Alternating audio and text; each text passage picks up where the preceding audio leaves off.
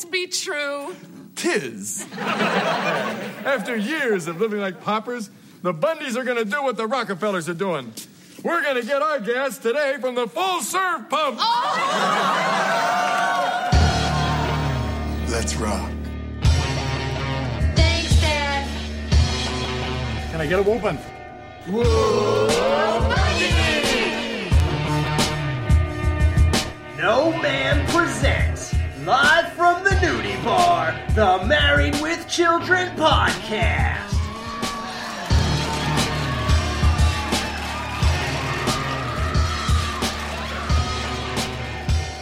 And here are your hosts, Dan, Jamie, and Al. God, I'm so happy to be here with you guys. I mean, I really love you, Jamie. Aw, I love you. I love you, Dan. I love you guys. And I love you, that other guy who's here. Aw, I love you too. I love you. I love you. Love you. I love you. All right, that's enough. Well, I'm Jamie. I just got a new 8-track of Hotel California. And I'm Dan, the boo-hoo with the you-know-who at the zoo. It ain't Steve.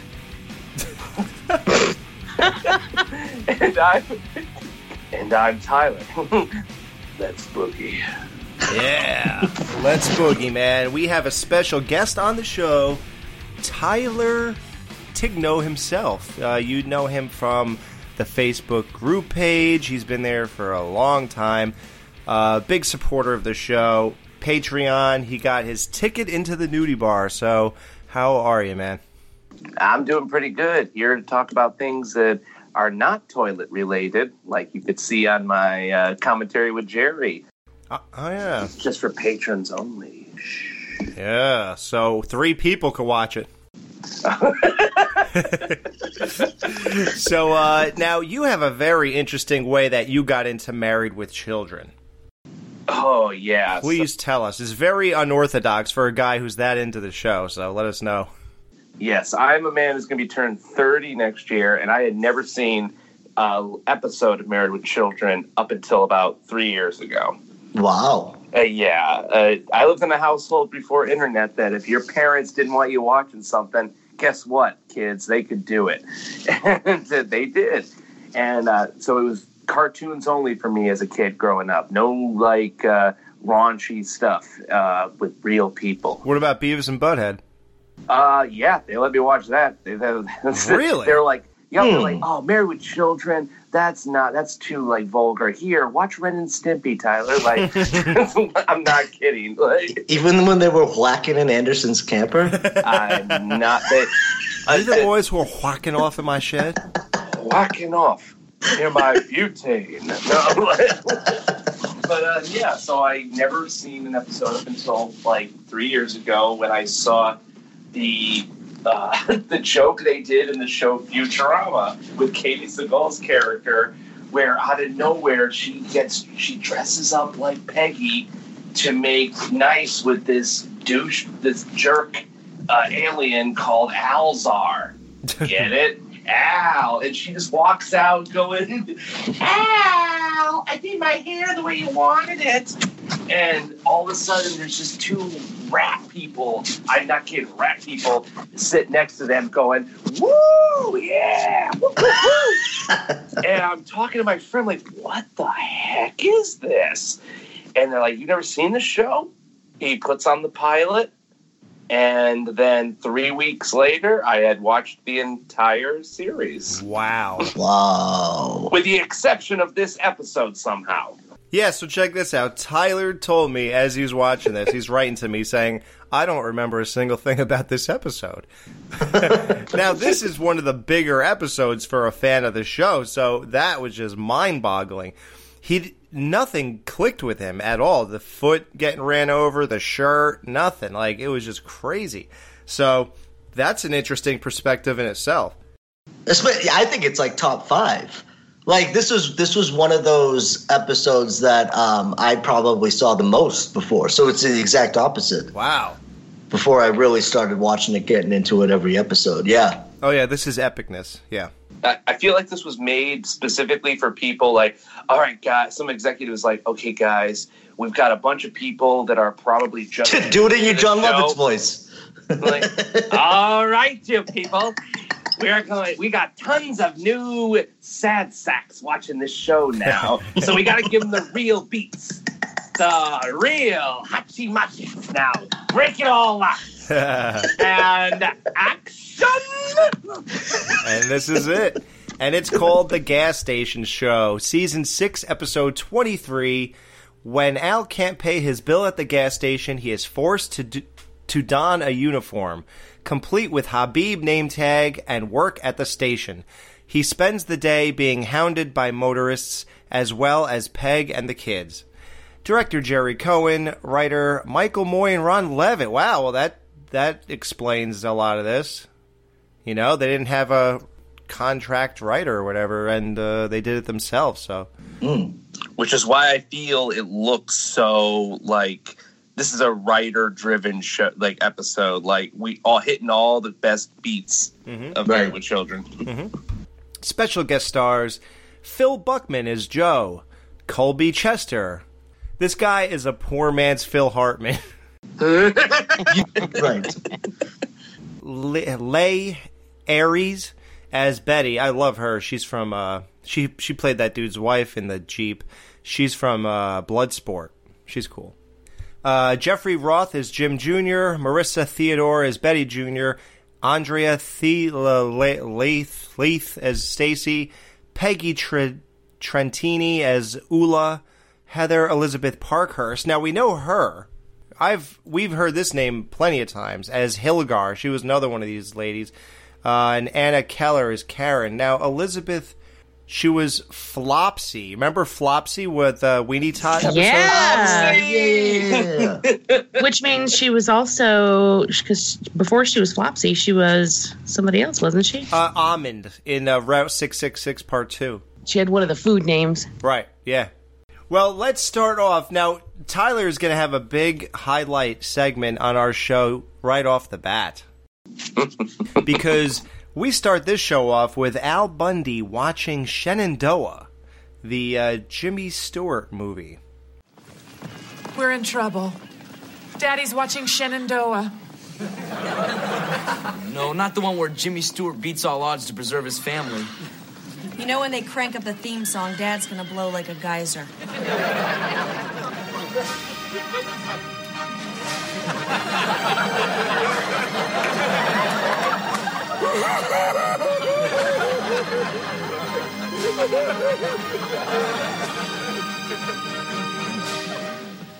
Oh, we're doomed. He's gonna want to spend time with us now. Come on, kids. You know, we heard this stuff with Hondo before, you know, he watched Psycho Dad before, but now it's a real movie and it's an emotional one, and guess who did the research to find out exactly what's going on here? Yeah, so I watched Shenandoah last night at like midnight. Really? Yep, I downloaded it and watched it. It's available in like 7 different streaming sites for like $2 stuff, but there are other places you can find it for less than that. Was it worth the watch? It was. I love Jimmy Stewart. I think he's one of the greatest actors of all time. And Mary! Look, everyone give me money so I won't kill myself. Merry Christmas, movie house. I feel so much pressure to do a Jimmy Stewart now. Yeah, come on, Dan. Where's your line? Clarence! No, that's Don Knotts. Like, if there are any younger audience members listening to this and who remember the movie American Tail, Fievel Goes West. I remember that. Of course. Well, that was Jimmy Stewart's last voice acting or / acting role ever. He died a year after making that. He was Wild Earp, the dog who teaches Tiger how to be a dog. Oh, wow. Tyler, you should be teaching the youth of America. You smell like a dog. You gotta bark like a dog. Bark! Bark, you jerk. But no, like, I love Jimmy Stewart. I have the Jimmy Stewart, box collection. Yes, I do. Wow. And it's got all the favorite hits. Shenandoah is not on there, and I don't know why. Ooh, does it have Winchester 73? Yes, it does. That's one of my favorite Jimmy Stewart's. I love FBI. Jimmy Stewart, and I also love Westerns. Put them together, and boom. Well, this isn't really a Western. I thought it was. You hear a name like Shenandoah. It's really amazing. You look at it, you think it's going to be like a Western. If Al Bundy's watching, you think it's totally going to be like a Hondo type deal or a John Wayne thing. No, it's literally about a man who has like 50,000 kids, all of them in their 30s, on a farm in Virginia during the Civil War. And it has comments on slavery, nationalism. Like, this is a movie that people who didn't grow up in America would have to do their research to understand, because they do not do any exposition about the Civil War, what's happening. You just got Confederate soldiers walking around doing crap. And I'm not going to lie, guys. I know what scene Al is watching in the episode. Oh, God. He starts doing that Al crying You thing. wussy. I actually did something I never have done at watching a movie ever. I openly cried while watching Shenandoah. You've never done that before? I ever? have never. I've felt the urge, like you feel like your chest swell up during a very intense emotional scene in a movie. Oh, yeah, like in Ghost. Yeah. Okay. Well, tell us, did you cry when Al did during that theme song at the end? Absolutely. Like that. Wow. I had cried beforehand, and then I stopped because the movie just like took a complete turn. And then I looked at what time is left? Probably 20 minutes?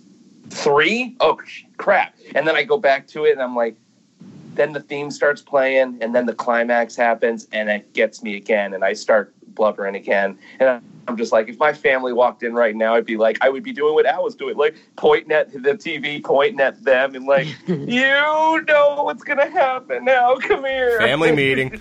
Well, tell us the truth. Is it more emotional when you watch that part of the movie or coming on here with us? Oh, coming on here with you guys. Oh, he's going to openly cry. This is a movie that nobody ever talks about. You don't ever hear anyone bring it up, but I really do think it's worth a watch. And I thought they made it up for the episode. I didn't know this was a movie. Shenandoah. And I'm like, oh, dang. It's some I think every time you guys are talking about Sharon Doherty. Every time I'm like, is this a special? Oh, she's amazing on BH 90210. I know, I've been watching. It's good. God, that movie makes you think. Family meeting. Family, comes a time in the life of every man. Can we just skip through the speech, Al, and get straight to the punishment that you will inflict upon us for being your family? What is it this time, honey? You gonna get out the horseshoe set? Boys against the girls bocce? Oh, no, Al. Not the boo-hoo with you-know-who at the zoo. No, Peg, because we're no longer allowed in the zoo. Thanks to young Mr. Bundy, who answered the question, what happens when you feed a panda Pop Rocks? Now, doesn't that sound like a great... It's almost like when I fed the ducks, Vicodins. Oh, you know what you should have gave him? You should have given him those snap crackle things, like those firework things you throw on the ground, they make the snap. Yeah. Oh, yeah. Now that I hear Bud did this, doesn't that kind of make you guys curious? Don't you just want to, put Pop Rocks on a wadded up piece of bread and, chuck them over the gates into these animals' areas and just see what happens? You're giving a bunch of sociopaths out there some really awful ideas. Don't do that. Right. I'm People emailing out there, PETA. They're doing it right now. Don't do it. And it won't make their stomachs explode unless you give them pop. Right. Look at Jamie giving you the whole formula. Don't do it, guys. But if you do, you're going to need pop. Which was proved by Joshua Jackson in Urban Legend. That's right. Yes, yeah. Exactly. Mikey likes it. And I wasn't the one pointing at the leopard yelling, how many animals died for that coat? That was so good. That was really good. That was like a kind of a subtle joke that sort of slid in under the radar, but it was really, really funny. That also fits into what you were saying about the writers as well, because this really does feel like an all hands on deck. Like they were just having so much fun with it. They were like, okay, where can we take them next? And within the context of everything that happened, it just felt like they were firing on all cylinders from the jump. From that joke in particular, too, it just fits in perfectly. This is one of those rare episodes, I think, where every single joke might have worked. I mean, there might have been some that were just, let's just say, grade levels. Like, most of them were A's. They might have snuck in a B-. Then, the way they present the next joke, at least I didn't moon the monkeys. You think Kelly's talking to Bud, and then they all look at Peg, and she hangs her head in shame. You could see that she was smiling, too, while she had her head... Yes. Monkeys. Yeah, she was. So Katie Seagal was trying not to laugh. Yeah, you could see it on her face. Like, even though her head was down, you could see her smiling, and I thought that was kind of funny because she's just over there. But that was a good one, yeah, because you assume that's a Bud joke, and nope, that was Peggy. That's awesome. And then Bud's like, well, at least I didn't turn her in. What do you guys think about that? Because, we talk about like when the audience claps sometimes and how like, it either throws them off or it kind of works for them. How do you feel when something like that happens where like, like they do it all the time on Saturday Night Live, right? Do you guys like that kind of style where they kind of break character and just start laughing? Yeah. Oh, yeah. And do you like the fact that they keep that in the show, too? Yeah. Absolutely. It changes everything about the show. I feel like I'm part of that audience. Right. Yeah, it doesn't bother me at all. There is a show on right now. It's a competition show called Bring the Funny with comedians. Yep. And there was a comedian who performed a few weeks. Kenan Thompson is one of the judges. Oh, no. And Jeff Foxworthy and Chrissy Teigen are the judges. And wow. There was a guy who performed the other day, and he was laughing like through the whole thing. Mm-hmm. And this is what killed me. Kenan Thompson called him out for it. What? And Really? said, it's just not funny when you laugh at your own jokes. And I'm like, dude, have you watched your episodes of Saturday Night Live? Because that's like all. Everyone. He laughs through every skit he's ever done. And now he's going to call out this guy for being, like an amateur comedian and doing it. At least I didn't ask the girl chimp to my prom. Hey, and that was a hot chimp. What? Maybe it was one of those chimps from the end of the other episode where they were all dolled up wearing wigs and the Kelly one. I mean, Bud's tired of his blow-up dolls. He wants something that can touch him back, like hug him back. They are wearing thin. You give him some Pop Rocks. You never know. Now, kids, hold it. Hey, now I think we're missing the point of Shenandoah. Families are meant to be together. Well, we don't want to be together. You have no choice. I dedicate today as Bundy Sunday Fun Day. And so it ends. Now, here's the plan. We're going to take a Sunday drive. In the Dodge? Just for that, you ride in the back seat with your mother. Now, anyone else have any problems with the Dodge? I have somewhat of a question for you guys, though, just this setup altogether, right? So he's inspired by watching the Jimmy Stewart movie, right? But this is not indicative of Al. It's the opposite. It's always, the family clamoring for Al's affection, right? In this instance, it's that, right, exactly. But it's the opposite. Because obviously, Al's all for it. They are so all against it at all costs. Like, don't you think? Absolutely. If you walked home and your dad's like, "Son, come here. We are going to have a family outing today in the car now." Right. That's not really what they want. Well, this always happens to Al. Remember when they went to the beach because he watched that commercial or something? He said, let's be like that 8 is enough family. Right. And that's how television seems to get him emotional. Right. Once it triggers this. So this is very in character of Al. This is great because we all know that's Al. That's what he does. You know what? I think you guys nailed it, though. And when Tyler also said that they just want money, you're right. I'm mistaken the affection for them just wanting stuff from him. So you're absolutely right. Like, they never really love him. They just want something from him. But I guess I was thinking, like, in some instance, it'd be nice if, like, you know, they cut him some slack and, like, did something that wasn't directly related to them getting something. But we're talking about the Bundys here. Yeah, but there's levels of how they do that, too. Right. Like, one of the best scenes ever in this entire series, in this entire show, is Al's staycation that he, like, barricades himself off, and they're just but Peggy, who will do whatever, will steal anything from him, will turn him into the authorities, is just like, I can't do anything about this. Right. The couch is, she respects the doggy gate or whatever that is. They know the level. If we don't give him this, he's going to murder us in our sleep. Yes. He'll run amok. Right. And I'm not going to tell you now, but I have a special surprise in mind. You got a bumper sticker that says my other car is my feet? You used your finger to make a really cool racing stripe in the dirt on the side of the car. You got a new 8-track of Hotel California?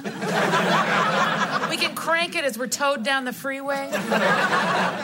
Don't make me kill you on Family Day. Now I say we all put on our finest clothes. We're in them. Pack ourselves some victuals. We have none. And pile in the car for a day of fun, a day of family, a day of love.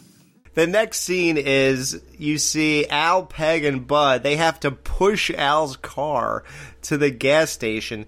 Now, clearly, we come to find that, well, okay, it depends how far you want to take this future joke, which I love, but it's a joke. They're not pushing it because they ran out of gas. You know? That's not why they're pushing this car. Really? No, it couldn't be. Listen, I love the joke that's coming up, but there's no way a guy flicking his finger towards the gas tank is going to fill his car up. You know what I mean? Like, there's also no way to push a car with a brake on. Gas in it. Oh my god!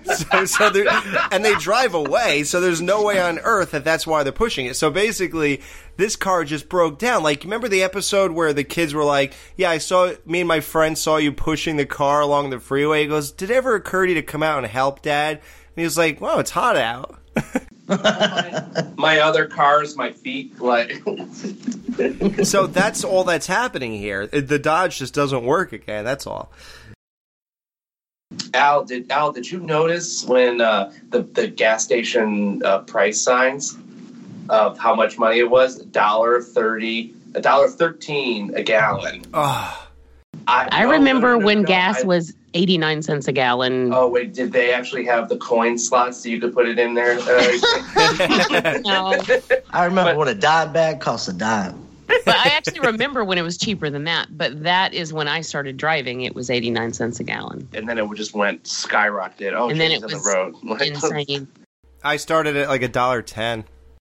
Back when you give somebody $5 for gas money, and that was actually okay. Like, it was like, here, I'll give you gas money if you take me to wherever. Yeah. Oh, yeah. You throw them a $5. You're like, you just filled half my tank. Yeah. I started driving. Jamie, you'll remember this. Michigan went through a weird thing where gas dropped to like $1.50 or something in like 2008, 2009.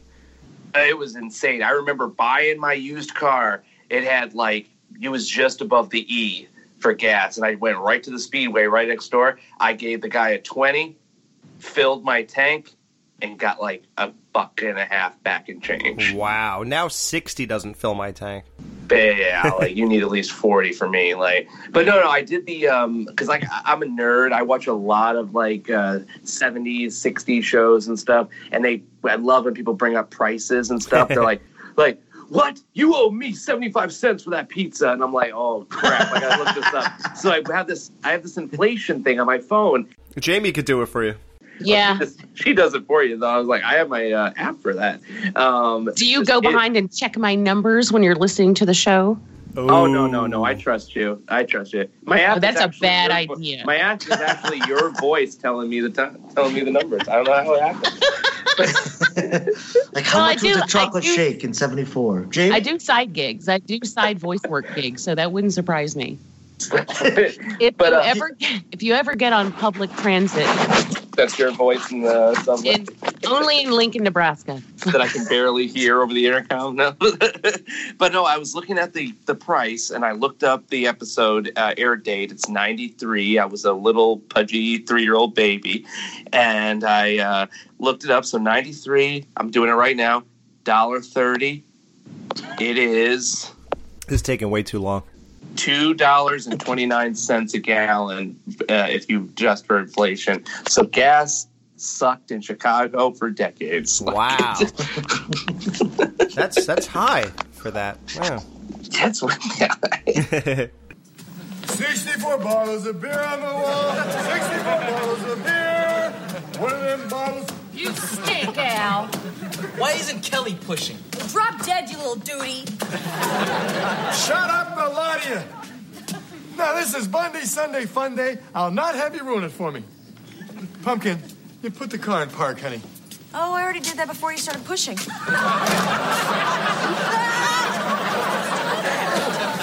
All right. I'm fine. Come on, Al. Now, look. When this car ran out of gas, you promised that if we helped you push, you'd let us in on this big surprise that you have for us. So what is it, Al? Tell us. Are you dying? No. But if you were the least bit observant, you'd see what the surprise is. Oh, my God. I see it.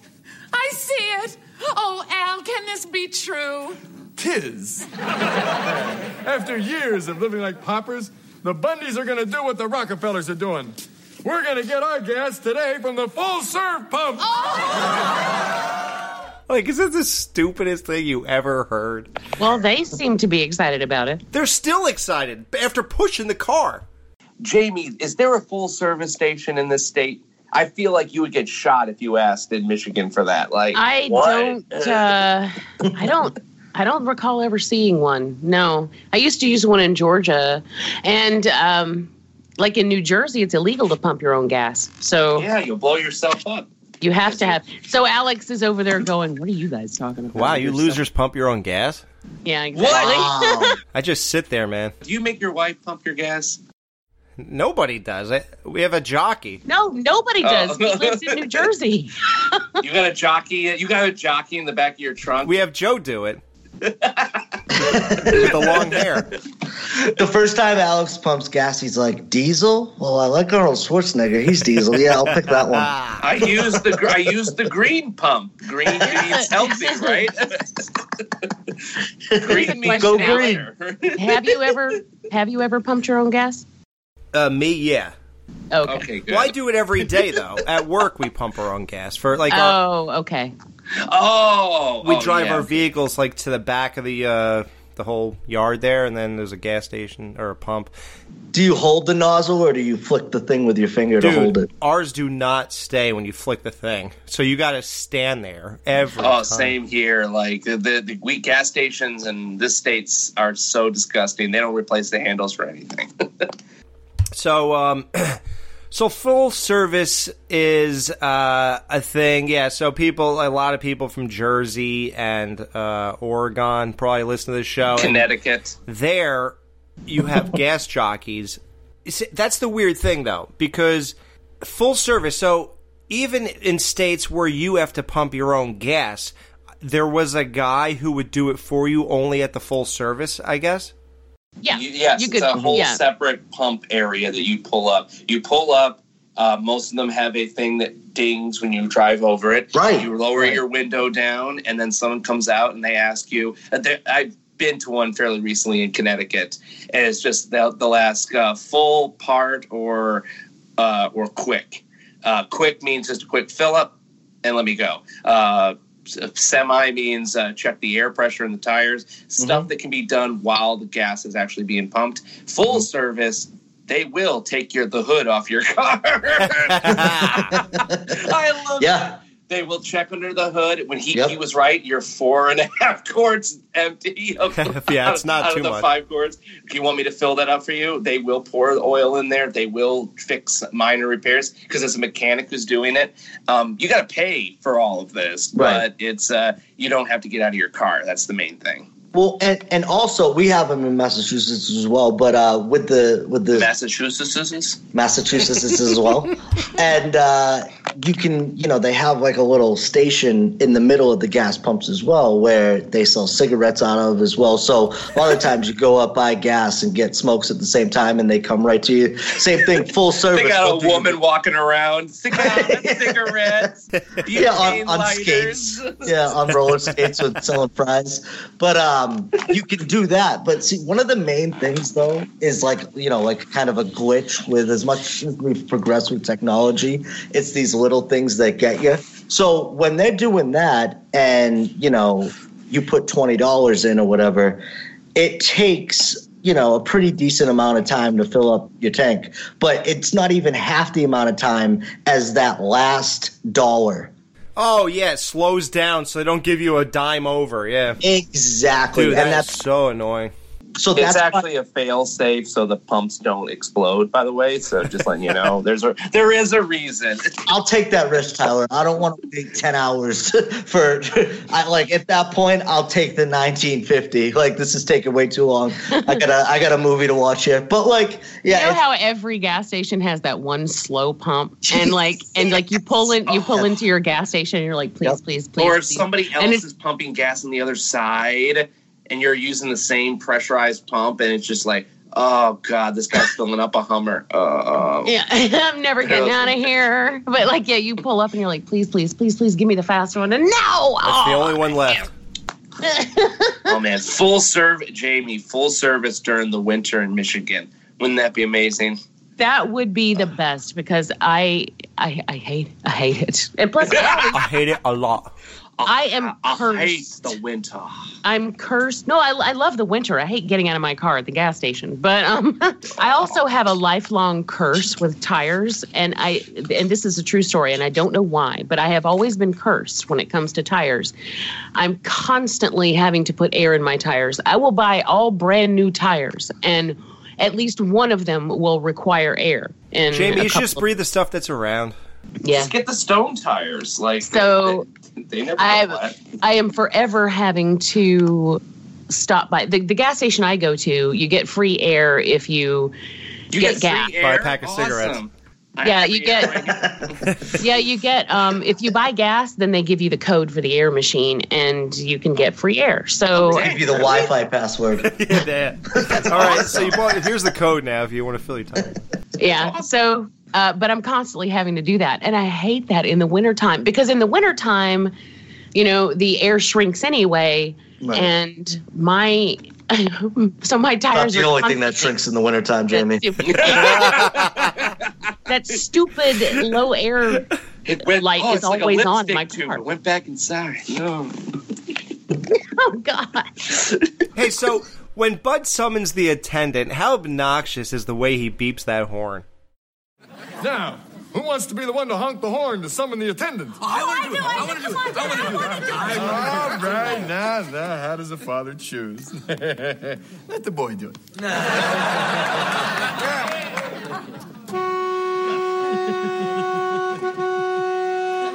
Al, isn't that a little obnoxious? Hey, Peg, we're paying 25 cents extra for a gallon. He'll take it and like it. And Peg actually calls him out on it, which I was like, hey, good for her. She's usually the obnoxious one. Right. She's calling other people out for being obnoxious. Peg knows all about full and self-service. So. Oh, wow, nice. Yeah, I'm surprised they didn't go with a joke like that in this episode. But at least you did it for our show. Come on, you rummy. Fully serve us. What can I do for you, folks? We'll have $2 worth of regular. This guy, this gas attendant, Joe, he is awesome. This guy, not a chest hair on him. Oh. Phil Buckman is his name, and I called him Equate Anthony Kiedis. Yes! I thought he was the cousin of Mondo. Mongo. Whoa. Like, I love that. I got a brother named Mongo. I got a brother named Joe. This guy, his hair is phenomenal. I mean, I'm sorry. It's gorgeous. Kind of weird to say, but You know, he cut it off. He cut it off in the mid-90s. Right, in the mid-90s, because he was on 90210. There was an episode, a whole thing where David manages, because he got into the music business, and the first band he signed was these guys. It was him and his friends, this guy, the gas station guy, and they had all these like racial, like anti-Jewish, I think anti-black maybe, like little like peppered lyrics in there that it's mostly sounds like screaming, but then you start reading the lyrics and it was a whole thing. He's like, wait a minute. And David's Jewish, by the way. This guy was on that episode, and he already had short hair, and it was only 1996. So, can you imagine having this hair in 92, and within 4 years, it's gone? He was also one of the lead characters in An American Werewolf in Paris. That's what he's from. Yeah. Yo. And he did a guest. Just opened up. He did a guest spot on the first time I ever saw him, and I thought he was Anthony Kiedis. I totally did. The first time I ever saw him, he was on Frasier. And what? What was he on Frasier doing? He just had a guest, like a guest spot as I think he was a kid who was interning in the radio station or something like that. Oh my and the whole time I thought it was Anthony Kiedis. And it was way later when I learned that nope, different guy. And then I kept seeing him, and then he was in American Werewolf in Paris, which you can check out on Liking It. That's right, you can on the latest episode of Liking It. You knew you were gonna drop that episode, and people would just be like, "Oh snap! That lineup is fire on that episode." It is so funny because so many people are like, "What?" Are they liking it? Yeah, I'm getting some really good feedback. Right on. Go. People are excited that it's back, and so am I. Everybody is. He's known as there's websites like Celebrity Twins, and it's him and Anthony Kiedis. So, like, he even had. Remember when Anthony Kiedis went through that like emo hair phase where he had that like it was long hair, but you know what I mean, right? Yeah, that emo type hair. This guy had that during I think Frasier. The Frasier period, or the Drexel's. He was on Drexel's class too, and this guy had that emo hair. It's almost like he was trying to look like Anthony Kiedis in a weird way. So what's his name again? Phil Buckman. God, I love that name, Phil Buckman. Phil Buckner. Phil Buckner? Is it Buckner or Buckman?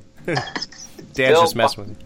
Oh, okay, Phil Buckman. That just sounds like somebody I would hang out with. Like, hey, Phil! Hey, Buckman, get over here! Like, just He's 10 years older than me. He was born in '69. Whoa! Nice. So how old is he in this episode? No, I'm looking at pictures of him. That's why I'm saying it. I'm like, am I gonna look like that in 10 years? No, I mean nice that he was born in '69. But no, like, I love this dude because he just looks like some actor who had like the world's biggest edible and then went on and shot this episode because he is just not caring, and I love it. And I love his reactions to all this demeaning stuff too. Like you gotta admire it in a way where it could actually guide your life in a way, because it's almost like we should treat everyone like that. Like, there are such obnoxious people who try to bring you down in life, and this guy is just not fazed. And it's almost like, man, I really should do this. Where's that full-service smile? Hey, we don't have that money, and he's just like, hee, hee, hee. Right. Like, I kind of... His whole thing here is really a great model for life. Oddly enough.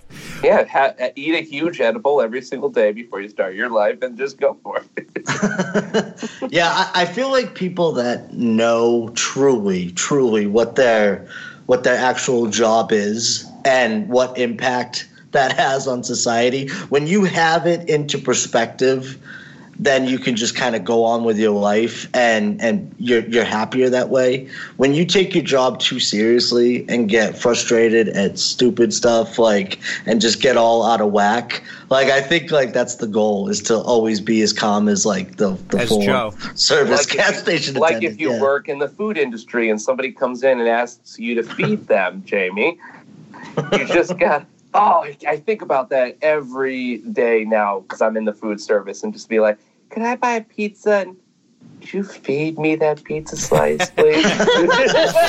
Can you feed it to me? Oh God! But Jamie didn't let that bring her down. She just how much extra you want? She takes a big sigh. Here comes the airplane. You want the airplane noise? I'm like, well, the airplane noises. That's going to require a bigger tip. Right? You know that, Here's right? a tip. Go back to college now. Feed me. Ouch! Yeah, but what I like about Joe is that he doesn't let his job define him. Normally a gas station jockey or whatever would be looked down upon, I guess, in society or whatever. And that's how they're looking. And believe it, a shoe salesman is treating this guy like this. That's the funniest part. He didn't even make fun of the car. He just casually takes that hood off like it's no big deal. And he's like, your engine box cracked. This engine part hasn't been made in 50 years. Hear that? You want me to fix it? He was impressed that it was holding up under all the duty. Yeah. Come on, you rummy. Fully serve us. What can I do for you, folks? We'll have $2 worth of regular. Joe removes this rag that Al has in place of a gas cap. I love that. I was like, what happened to the car on their way there that they had to do that? I'm like, oh, that's just a gas cap. So Joe touches the end of the nozzle and flicks a drop of gas into Al's tank to try to say that's what you get for $2. There'll be anything else, sir?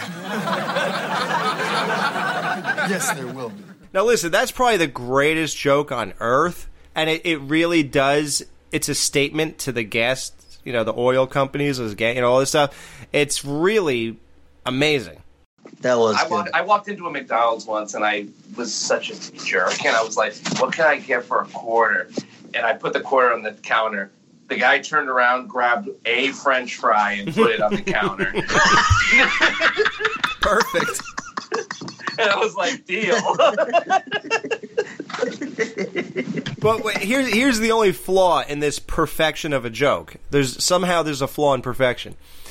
The gas, like you said, Tyler, was $1.19 or whatever. So yeah. Al could have got basically a gallon and a half of gas, not a drop. Check under the hood. Peg, look at that.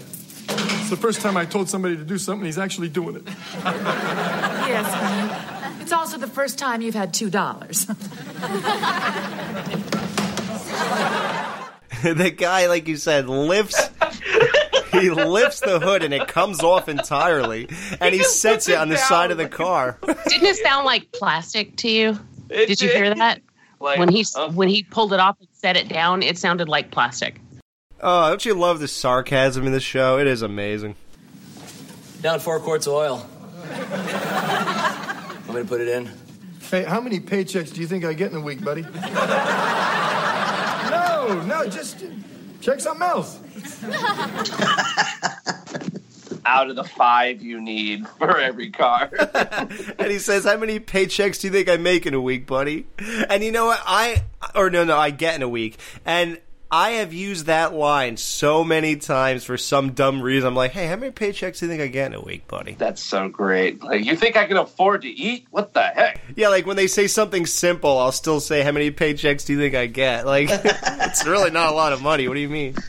Oh, Al, I gotta ask. What do you guys think about this set?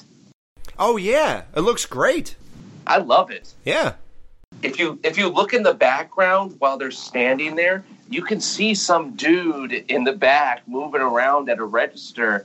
So I'm like, is this in front of an actual convenience store? And did they just set up a bunch of things to make it look like there was a gas station? Yeah, because I'm like, there's an extra detail in the background that just made it look more realistic. I didn't even notice that. That's great. And you just see some hands moving around. Like, I didn't even think of, I guess the lighting didn't look authentic, like sunlight or anything. So I guess it definitely was still in a studio, right? I mean, did you guys get that sunlight feeling out of this or no? No, I mean, you're right. I think that's It was just that they had a guy with that's windows cool. that you could see in the background. Like, they could have literally just put a cardboard cutout of the Quickie Mart in the background, and my brain would have made filled in the rest. Right. But no, they put dimension into it. I like it. Yeah, and I typically notice stuff like that, and I like it. I was watching a Western the other day, and they were having they were having a conversation inside a saloon. But if you looked through the window outside the saloon, Some guys you could puking in the bushes. No, you could see two guys standing off to the side a little bit, having a conversation that had nothing to do with what was going on inside, and it didn't matter. But it was just a little touch that they put two guys outside, just chatting. Yeah, Their stage hands, get out of the shot. Those two guys were talking about that podcast, Cut to the Chase. Really good. Yeah. They're like, when is that next episode coming out? They are killing it this year. Well, your engine block is cracked. And That's a major problem, man. If your engine block is... That made my heart, skip a beat. I've had bad car problems. I've seized up an engine before, and you're like, all right, I guess I'm getting a new car now. Because, it's just, no wonder they're pushing it. Oh, God, your engine block is cracked? Are you serious? That car's not starting. Right. It's starting, it's not starting, or it's catching fire immediately. So, I think I've told this story to you guys before. I don't know if I've ever told it, to Tyler? On air to Tyler, yeah. I definitely never heard this story, Dan. Okay, all right. So I think it was my second car, and I was young and I was stupid, and I'll never make this mistake again. As opposed to now, when you're older and smarter. I'm just a lot older, a lot balder, and a lot stupider. Any one of my co-hosts can attest to that. But no, that literally happened. My engine seized up because I didn't put enough oil in. It turns out that I had a leak. I was just unaware that I had the leak. So I was just going, and people told me no warning. No, it happens out of nowhere. And I deserved it though, because it was one of those things where no, you didn't. One day I put it in, and then the next week I checked it, and it was literally down, like you said, 4 of the 5 quarts. So I was like, something's wrong here. Oh, well, I'll fix it later. And it was one of those things where I was just young and I put it off. Engine seized, that was it. Was it a nice car? No. That just happened. I'm just kidding. I don't know. Was it, Dan? Was it nice? Was it a nice car? It was a truck. It was a F-150. Oh. Ooh, found on the road dead, huh? Yeah. But actually, I ended up selling it for a pretty decent amount to a guy who fixed them up, so it was all worth it. I have random catastrophic things happen. I've had a timing belt break, actually a timing chain. You should have used nylons. Timing chain? Chain, yeah, which that's it. It was over. I was driving down through downtown Atlanta. I had just gone on the Walking Dead tour, and I was driving through downtown Atlanta on the way back up to Athens, and I'm on 75 North in the middle of downtown, and I threw a rod. And you threw a rock? A rod.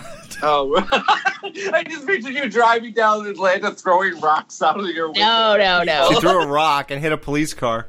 My car threw a rod, which can actually, there have been all the time. It'll come right through the hood. It never did that. It didn't do that to me. But anyway, I threw a rod. I'm on the side of the road, waiting for a tow truck. It was the middle of the summer, and I had to wait 2 hours for a tow truck on a Saturday, and then I had to get towed all the way back to Athens, and that's it. That car's dead. I mean, there was nothing to do with it. So that's sorry. why I bought my new car. I'm sorry, Jamie. I am not laughing at the idea of you being towed. That's terrible. I hate that happened to me. I'm just laughing at you, just like at a red light going, do, and then like start accelerating, and all of a sudden, the rod comes through your hood. Something shoots out of your hood. That's great. She thinks it's like the alien popping out of her stomach. Oh my God. As far as me getting towed, I used to get towed all the time. I had this BMW. It was an 83 BMW. And I loved this car so much. I kept pouring money into it because I love the car. But at one point, I couldn't make left-hand turns because it would die. She could only drive clockwise. I got towed so many times while I was driving that car that the tow truck guy knew me. And so he was like, God, it's Jamie. All right. He kept picking me up and he's like, again? And I'm like, yeah. Did you have like a punch card like after you have so many tows? I should get, have. Like, no, but I had oil change or something? I had AAA. They actually stopped fixing it. He just towed her around everywhere she wanted to go from now on. She sat in her car. The first Uber driver. He's like, Jamie, do you just want a ride? Like, I'll come pick you up. He's like, you don't have to come up with this elaborate scheme with the car.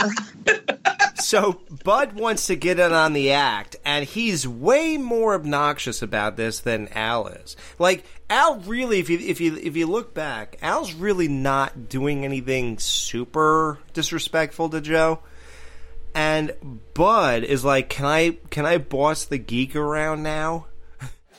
You got a pair of nylons for a fan belt. Those are my good black ones. Hey, what do you want to do? You want to look good walking or look good riding? Hey, Dad, can I order the geek around too? Hey, marry your own.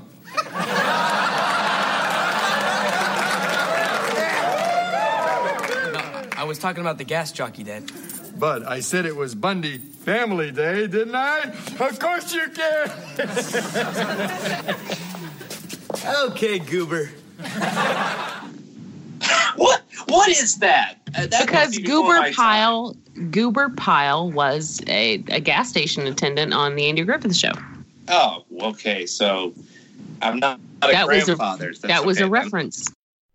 He says to the guy, check the tires, there might be a shiny nickel in it for you. Now, what do you guys think of this? Because the whole basis of the Bundys in general is that they're the lowlives of the world, and the humor is that they're the down and outs. So, and I know we did, like when Al and Peg were on the airplane, and the first chance they get to be out of that loser thing, like in Coach, and when they're in first class, and then they like disparage all the people sitting in Coach, and it goes, wow, it's a lot of room up here. Oh, that's totally fine. If they had been mean to the flight attendants, service people, that's what would have got me mad. Oh, flout your like your success to people who don't have it. I'm fine with that. Get it if you have it. Well, but the second they get it, that's funny though. But the thing is, here it's like, yeah, but you're still losers, and you're just going to a gas station and spending $2. Like they should be getting along with these guys. Like this is a big deal for me. Like I never get the full service. This is an event here. Those are people I would be happy to service if I was Joe. Check the tires and there might be a shiny nickel in it for you. I don't have a nickel. Yeah, you're pretty low, sir. You want some air? Oh, no, thanks. We'll just breathe the stuff that's around. So I think Joe's had enough, and he finally takes jabs back, because Al says, you know what really bugs me, Joe? And he goes, the color of your car? Oh, so good. Just like... Like, Al has literally, like, a light rust color dye. It's gorgeous. Who would ever have, like, when's the last time you've seen somebody driving around in that color of a car? Thank you. Hey, Mom, look. There's a lady putting gas in her own car. You know, she can't hear us laughing from here. Let's go over there. Okay. Go ahead, lady. Save 25 cents. You know, Joe, what really makes me mad? Am I having a car this color? No! It's all those damn Japanese imports. You know, after seeing a bunch of those clunkers, you don't mind putting a little elbow grease in one of these fine American products, huh? Complains about Japanese imports. And it's just like an eye roller at this point. It's like, all right, dude, who cares? You know, it's funny. We're so far removed. Like, Dan, do you ever have conversations with people like that? Like, you care? No, I usually just like give them a long little stare and just try to think of ways to like get out of the conversation without being rude. Oh, but you mean like, those cars that run really, really well? Oh yeah, I've heard of them. for me, it happens with politics a lot, right? Like it'll sneak up on you. You'll be having just a mindless conversation about like Avengers Endgame, and then somebody will start talking politics, and then all of a sudden it's like, please. Oh God, here we go. Isn't it great when Thor and Captain America fight? Oh, and yeah, by the way, Jews. What do you think about that? Right.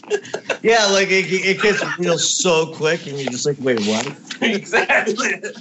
Yeah, I hate that old school mentality of like complain. Like, you know, Al, that's what he does. He complains about the French, you know, like these weird things that like it's you just don't care anymore. I think the world has evolved in a way where like and I'm not super young. I mean, by the time the show comes out, I'm 40 years old. Yeah, at the same time though, I don't have the mentality to care about things like that. Like I don't care about imported. I mean, maybe the most thing I'll make fun of, like a slight goof, if a buddy of mine is riding around on a like a Yamaha motorcycle and everybody else has Harleys. I mean, then we'll do a joke, I guess. But even then, I'm not even that passionate. Like, he could still ride with us. I don't really care.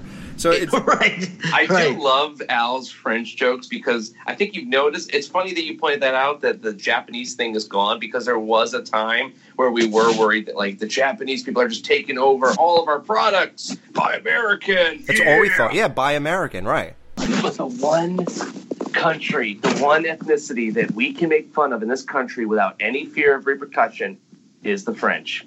I guess. Always. Right. Through every generation. Through every generation, it doesn't matter. You could always say French. Simpsons was getting in trouble for like making references to the bullfrog. No. Jewish people. They made they said shiksa or something, and the Jewish community. Yeah, the Jewish community got upset. They're like, that's actually like Hebrew for like shit. And then they're like, you can't really say that on there. No, the Married with Children did. Me and the shiksa. Remember what Kelly Does Hollywood? All those posters? Married with Children could get away with more than like the Simpsons could. But they were getting notes about tone it down, and then Willie just out of nowhere is the French teacher going, "Buongiorno, you cheese-eating surrender monkeys." And I'm like, oh, okay, you can just say that. Like, all right. And no one gives a crap. Like, yeah, it's the French. Nah, nobody cares, because the French really don't live around here, and nobody goes there, so... So as Al's complaining about this, he like bangs on the hood or the roof of it, because he has no hood. He bangs on the roof of the Dodge, and the headlight just like pours out of the front of the car, and it's hanging by a wire. Then he walks over with a bumper sticker to put it back, and he talks to Joe as if it's a cool thing to do. And then he says something about how they're Bill, and then Joe says Jamie's favorite line. That's why I always got me a bunch of fine American bumper stickers to show where I'm coming from. It takes a good American bumper sticker to hold in a headlight, eh, Joe? Yeah, they sure build them, don't they? I mean, this roof must be plenty strong to hold up under the weight of all that bird duty. I love the term duty. It's so great, like... Duty. Now, if there's no free services left, I guess I'll be on my way. What's the damage? $2. Alrighty. There's one. And there's 110. 120. 121. $2. Gee, Joe, I don't see that smile they advertise that comes with full service. Al, the guy inside wants $12 for all this stuff. I don't have $12. Then it turns out his family walks out of the every gas station now has the convenience store behind it. I guess they even did then. They walk out with sodas, chips, Ho-Hos, Slim Jim. So now they made me want a slushie so bad while I was watching that. Yeah, I definitely want to raid a 7-Eleven now. They now owe $12. And then Al doesn't have it. Joe looks at him, gives him the smile, and now Al has to work it off. Okay, well, here's the thing. You're a When Al is professional, like, he's like, okay, it'll be $2. Al gives him the $1, and then he reaches his hand to his pocket. You hear the change jingle. My whole body clenched up because I'm like, oh god, that's a no-tip sound right Dude, there. he's no-tip Bundy. You know that. I know, but that's a Foley sound that I remember when I would be getting waiting for someone to hand me the money for a pizza delivery. They're like, so it's $9.50. All right, here's $9, and then he pulls out the change at $25, $35, $40. I'm like, okay, there's going to be no tip here. Sorry. I do have a couple of other things about Phil Buckman that I did not know. Buckner. He was the bass player for Filter until 2013. Wow. I did not know that. So he actually is a musician. Really? What And- garage band is that? Filter. No, Filter's awesome. Hey, Filter's a great band. Filter is a great band, and if you want to say they're Stop soft saying or whatever, Filter, it's a thing. It is a thing. Filter. They get radio play. They're a real band. It's not only that. It's made up.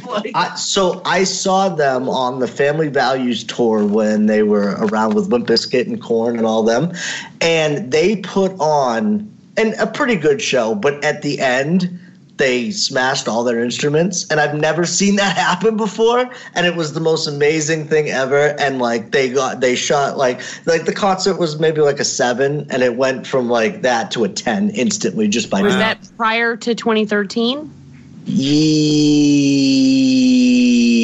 Yes. Then you saw him on bass. Dude, you saw him. Yes. There you know go. What they were ripping off, right, Dan? Not ripping off, but every other rock band ever to do that. No, actually, The Who. Oh, yeah, every absolutely. other band that does that, they buy those guitars specifically to do it. It's a planned thing. The Who, that was not planned, and they one of the guys smashed his guitar that was apparently his agent was the Rock and Roll Hall of Fame wanted to buy that for $5 million, and you just destroyed it or something. He's like, oh well, I'll play another one. It'll be just as valuable. It's that was just the thing. So it shocked a lot of people that they treated their instruments like that. So when they accidentally did that in Hateful Eight. Oh my God, that's awful. That was so they didn't mean to. Tarantino would never do that. He's got too much respect for things like that. But I knew that when I started watching that movie that scene was in there, and I kept looking at that guitar and just when's it gonna happen? When's it gonna happen? And then it happened. I'm just oh. They thought it was the replica that they were smashing, but it was the original. The sound of those strings ripping and stuff, it was better than any Foley artist could do. Hey, Dan, when you were at the concert, did you ask him to check your tires? I did. I got full service. Yeah, absolutely. Well, he is also the voice of the Carl's Jr.'s Hardee's television and radio commercials. Really? I didn't know that either. Look at him. What a career. Way to go. No, so he was also on Boy Meets World, right? But I was trying to think. It was driving me crazy. That's why I got so excited when, Jamie, you said American World, because that's what I recognize him from. And I couldn't put two and two together. And it was driving me nuts. But so thank you. He's also from Point Break. Oh, no, wait, that was Anthony Kiedis. Wait. That's him. Oh, no, that actually was Anthony Kiedis. Yeah. Okay, I'm wait a second. I've seen Point Break. This guy was not on them. I originally, when I saw that dude, I thought that they were going to set up something with Kelly and him. That's why I thought the episode was going to go, where she was going to, either flirt with him or whatever. And everything. Right. Not a hair to be found on that glistening chest. I couldn't believe Kelly wasn't all sniffing around. Wow. That's what I'm saying. So that's where I thought it was going to go. So, and I thought, if you think about it as a plot device, that would have been an easy thing for her to get food too, right? Right. Now they need to get the family out of there, though. This is an Al episode. Right. Gee, kids, look how handsome Daddy Habib looks in his uniform. You continue to make us proud, honey.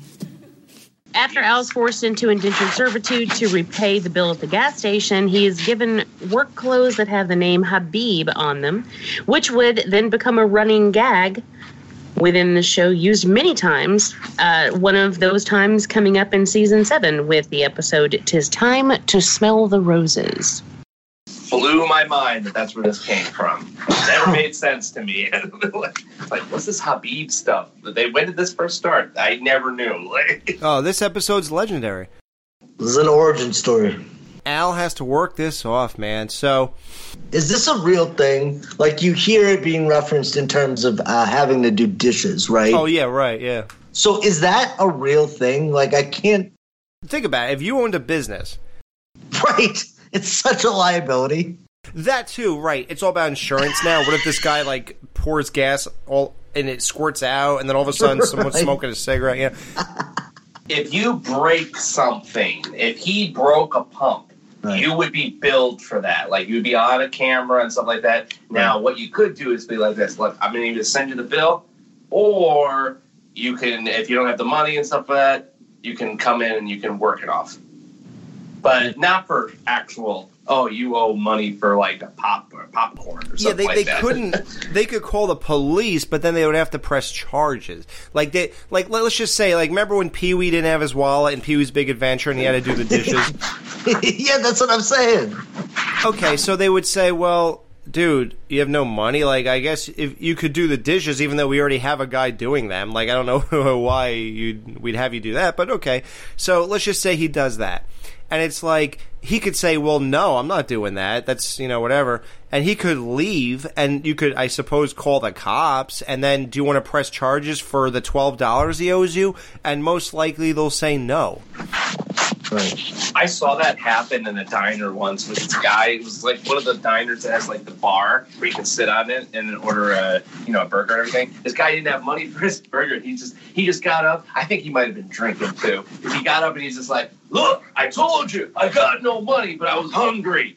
What are you gonna do about it?" And she's like, "Nothing. Hold still." And she I kid you not, she took a picture of him and then got a Polaroid out and put it on a wall on a board, said, "Do not serve to these people." It's like the Al Bundy thing. Do not accept checks from this man or whatever. Exactly. I'm like, oh my God. And I immediately went into my pocket to make sure I had enough money because I like this diner.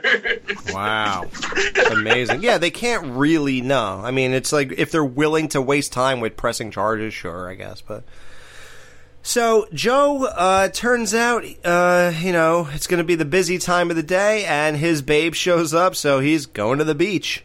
So Al is left there stranded, all alone, working here. Hopefully Joe told him. I mean, he's in Chicago. Al does know how to pump gas, so he should be all right.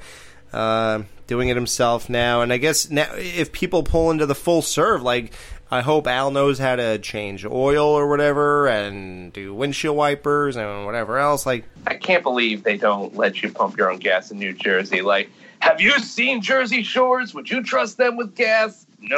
The only time they let you pump your own is if you have a motorcycle. They'll hand you the nozzle.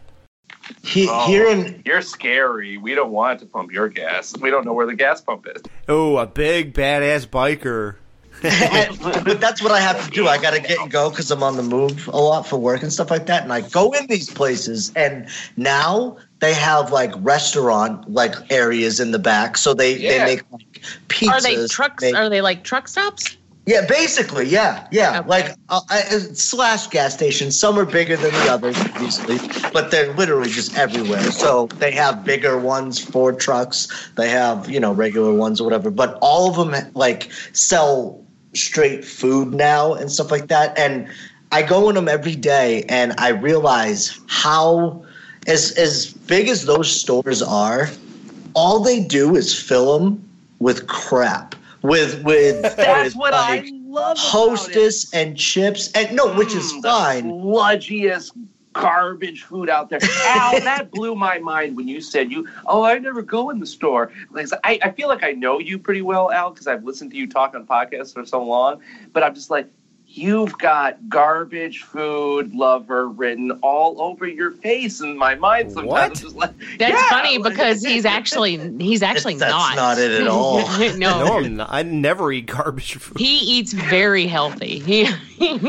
Dude, I'm 40 with a six-pack. man, like, oh my. No, I don't dream, eat that stuff. the dream is being shattered. The illusion's being shattered right here.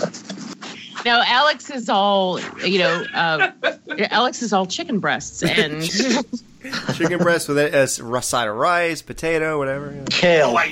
Kale. Do you want some more kale, Al? Did I ask for more kale? Yeah, you asked for extra parsley.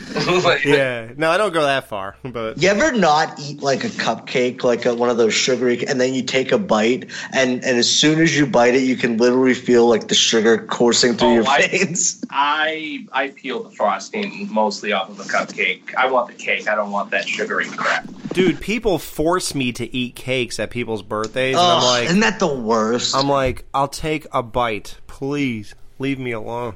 I don't want this crap. Alex, I do. That actually makes a lot of sense because recently you did you like destroyed Weight Watchers on one episode because you're like, this is if you're a fat piece of crap, this is how you get skinny. And I'm like, I tried it and I've already started losing some weight. So thank you, Alex. Told you, man. No problem. It's all counting calories. 1,400 a day. That's about it. That's only one cupcake. You can eat all the garbage food you want as long as you don't go over 1,800 calories. That's for me. You can have ho-hos all day.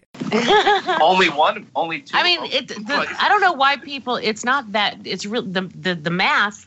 It's all math. You have to use more calories than you take in. That is really all it boils down to. Right. Then you can't gain weight. Period. Yeah. It boils like a chicken breast. All right, Jamie, tell us what happens in this. What are we doing? Married Children still? Oh, yeah. Okay, so after the commercial break, something big happens. What is it? Yeah, well, when Peg says, "Gee, kids, look how handsome Daddy Habib looks in his uniform," you can clearly see the Darcy's BMW and the Swedish bikini team's blue car behind them. Oh, wow. Oh, I hope someone got fired for that blunder. That would be cool. Why'd you do it, Peg? Why'd you eat me into debt? Well, it's your own fault, Al. You take us into full serve, tell us to think like Rockefellers. Of course we're going to go for the ho-hos and the Slim Jims. Don't worry, Daddy. We're going to go home right now and raise the money to get you out of this financial fox paws. That's right, Dad. We'll have you back home cursing the day you were born in no time. Yes, please hurry. Or as Jimmy Stewart said in that great classic, Shenandoah. Oh, they must really love you as fast as they headed off. If they really love me, they'd be heading in the direction of my house. Well, Bundy, we're coming up on a really busy time of day, so Hey, Joe. I stole my father's car. Want to go to the beach? So I'm going to the beach. Well, I don't feel ashamed. I mean, I am a shoe salesman. I did have my family out in public. Thank God this gas station's not in my neighborhood. I mean, the chances of me seeing anyone I know are about... So Marcy and Jefferson pull in. Hi, Al. Yeah. They're about certain. See, I told you it was him. I could see where you would think it was an orangutan. But I knew I recognized that bald spot when I spotted it from the freeway.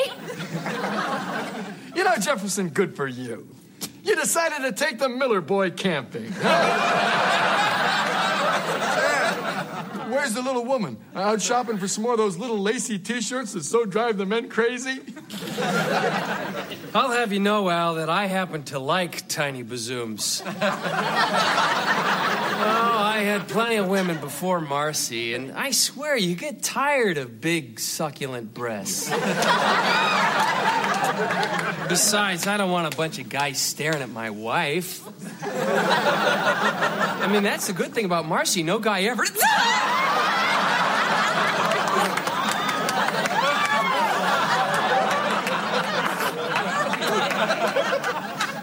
That's quite enough, honey bunch. They look so cute in this episode. Like, I love Steve so much. Jerry, if you're listening, I am a Steve fan too. Yes. But they just have such real chemistry that I've just started noticing as we're doing these later episodes. And just like, I make myself part of your podcast now. But no, just for today, pal.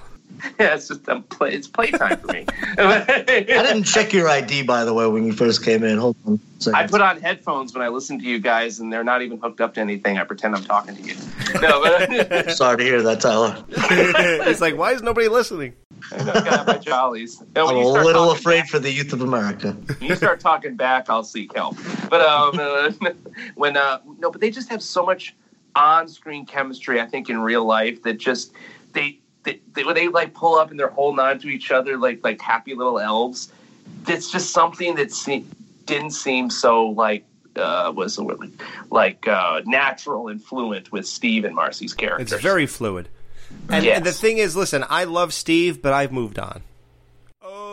We all have. Oh, you don't have to move on. Like, he's an integral part of the show. It's just like two different arcs, and you can love them equally. Kidding. I'm just saying that to make Jerry's stomach sink, have that sinking feeling.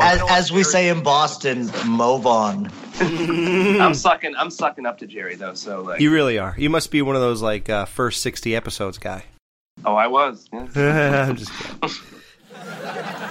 I'll have you know, Al, that I happen to like tiny bazooms. I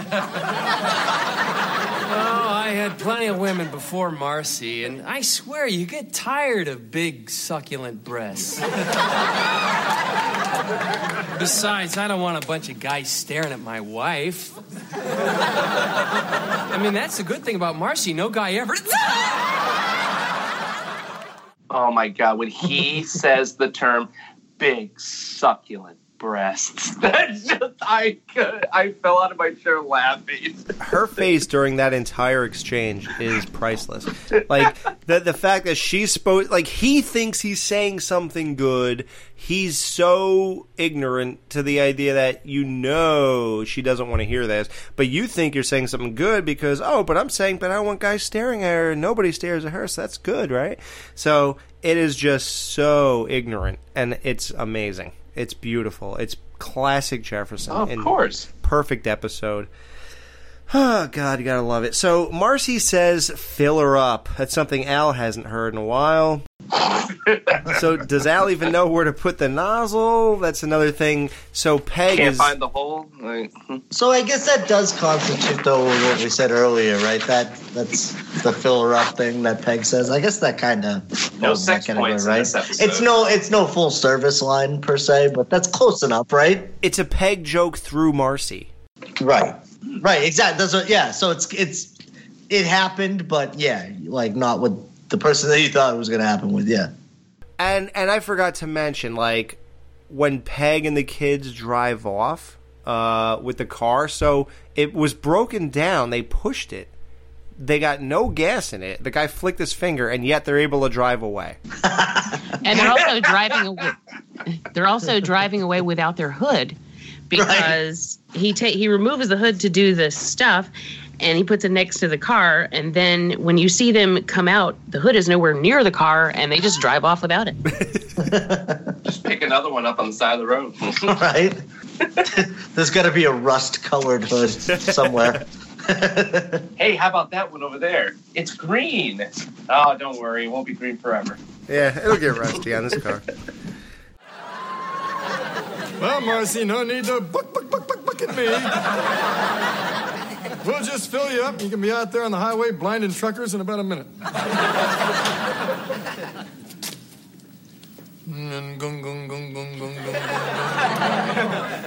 There you go. That'll be $12. He didn't put any gas in, dear. And I'm going to have to tell your superior. Jefferson, find me anyone.